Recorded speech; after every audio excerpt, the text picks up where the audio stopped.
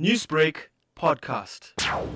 I think this is an important opportunity when all of us focus our attention on the world around us and the management of particularly our natural resources. One of the things we would understand about our country is that many people across the length and breadth are dependent on natural resources for their living, whether that's in agriculture, fisheries, mining. All of those natural resources provide considerable employment in our country. This year's theme is raising your voice and not the sea level. Can you tell us how this came about and how does government plan on implementing it? The oceans of our country are a major area of focus.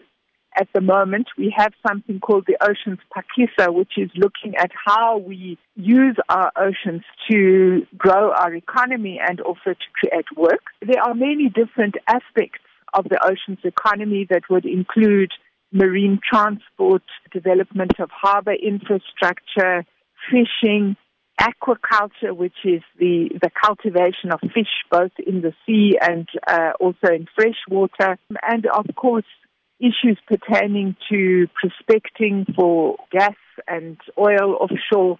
All of these areas have the potential to grow our economy, and already our marine economy is contributing about 4.4% to our gross domestic product.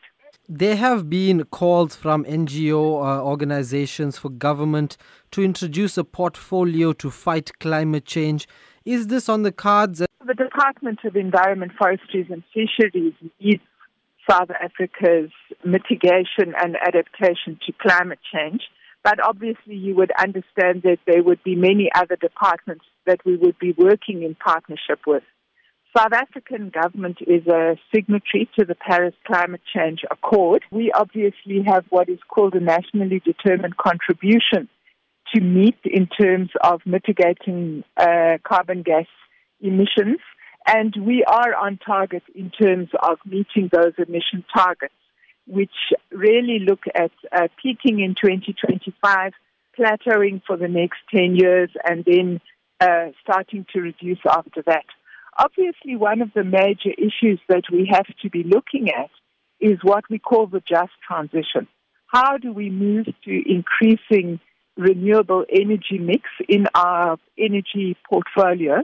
And how do we make sure that the way in which we do that attracts new investment to new green industries, while at the same time not creating a situation where there's job loss in our existing power plants? Newsbreak, Lotus FM, powered by SABC News.